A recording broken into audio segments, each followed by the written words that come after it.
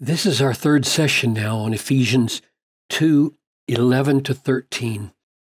And I want to understand the logic of how Paul connects this paragraph with what has gone before. So let's read it.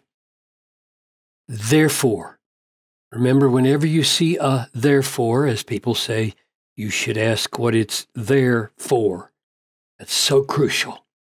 Therefore, remember that at one time you Gentiles in the flesh, called the uncircumcision by what is called circumcision, which is made in the flesh by hands. Remember, so he repeats this. So first remember, and then he identifies who they are, and then he comes back to it. Remember, and then he says 5 things.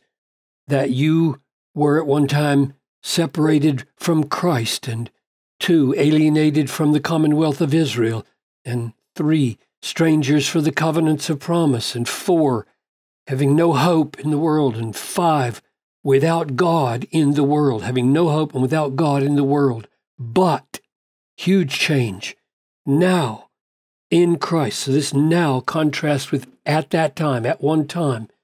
Now, so different from all of this, in Christ Jesus, you who once were far off, and that's the point of all this, to show how far off they have been, far off from God, far off from hope, far off from promises. You who were far off have been brought near by the blood of Christ, near to God, near to hope, near to promise. Now, if that's the thrust of the paragraph, therefore, remember how far you were and what the blood of Christ has achieved for you to bring you near. Therefore, do that. What's that following from? Here's what goes before.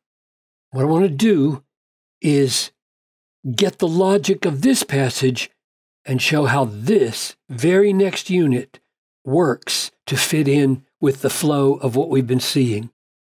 God made us alive with Christ. We're starting at verse 5 of chapter 2. God made us alive together with Christ and raised us up with him and seated us with him in the heavenly places in Christ Jesus.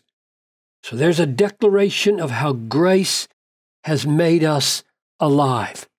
And comes the connector, the goal, the aim, the purpose of making us alive and raising us up is so that in the coming ages we might show the immeasurable riches of his grace in kindness toward us in Christ Jesus.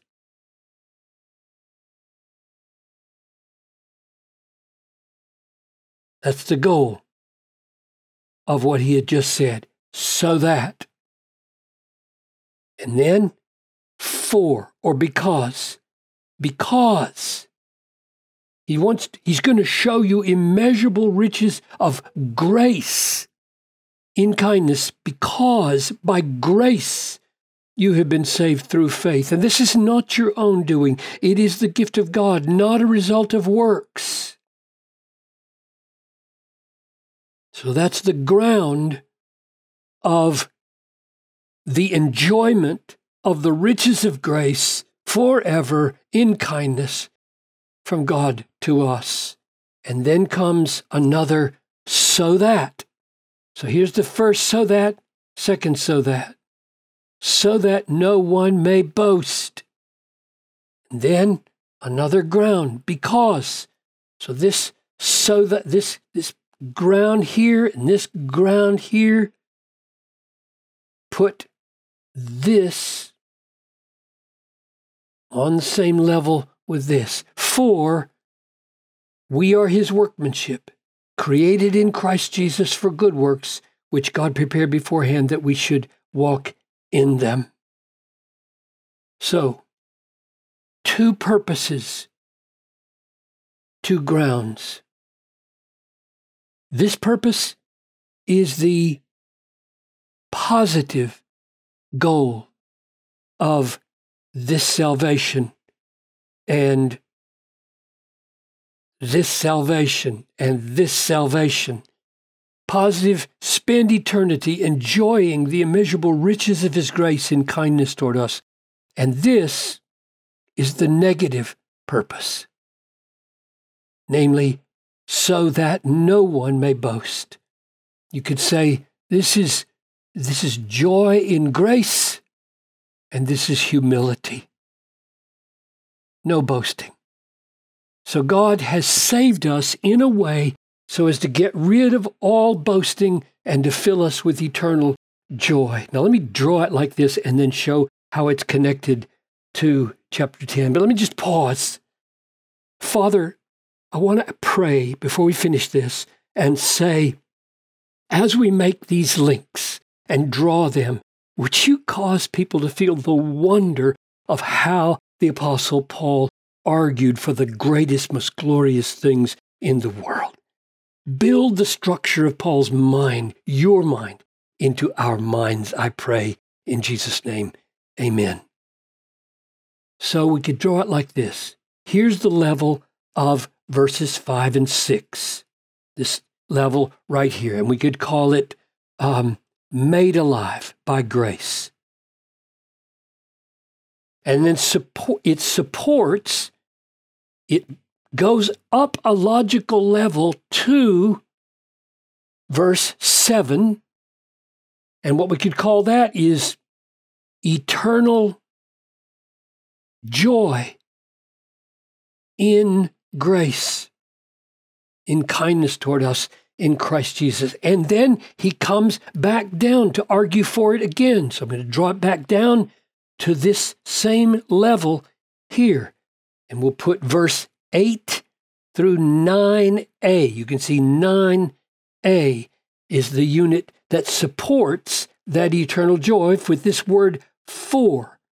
We're going to enjoy immeasurable riches of grace forever in kindness because by grace you've been saved. And then another purpose, and so it goes back up a level. I'm going to put this second purpose, this one and this one on the same level because I think they are a plus and a minus of the same point, namely no self-boasting, humility. So all boasting goes out of us. All boasting shifts over onto immeasurable grace. Joy that we found in self-exaltation shifts over to joy in God's showing off, you could say, the immeasurable riches of his grace. And then he argues once more, because, so we're going to get rid of all boasting because we're his workmanship. We're created in Christ for good works, and God even prepared those beforehand. This is not us. So he supports, I'm going to put it on the same level here. This is verse 10. Oh, I didn't put the verse number up there, did I? So this is 9b, no boasting, and this is 10, and we'll call it God made us his workmanship. So God made us alive back here while we were dead.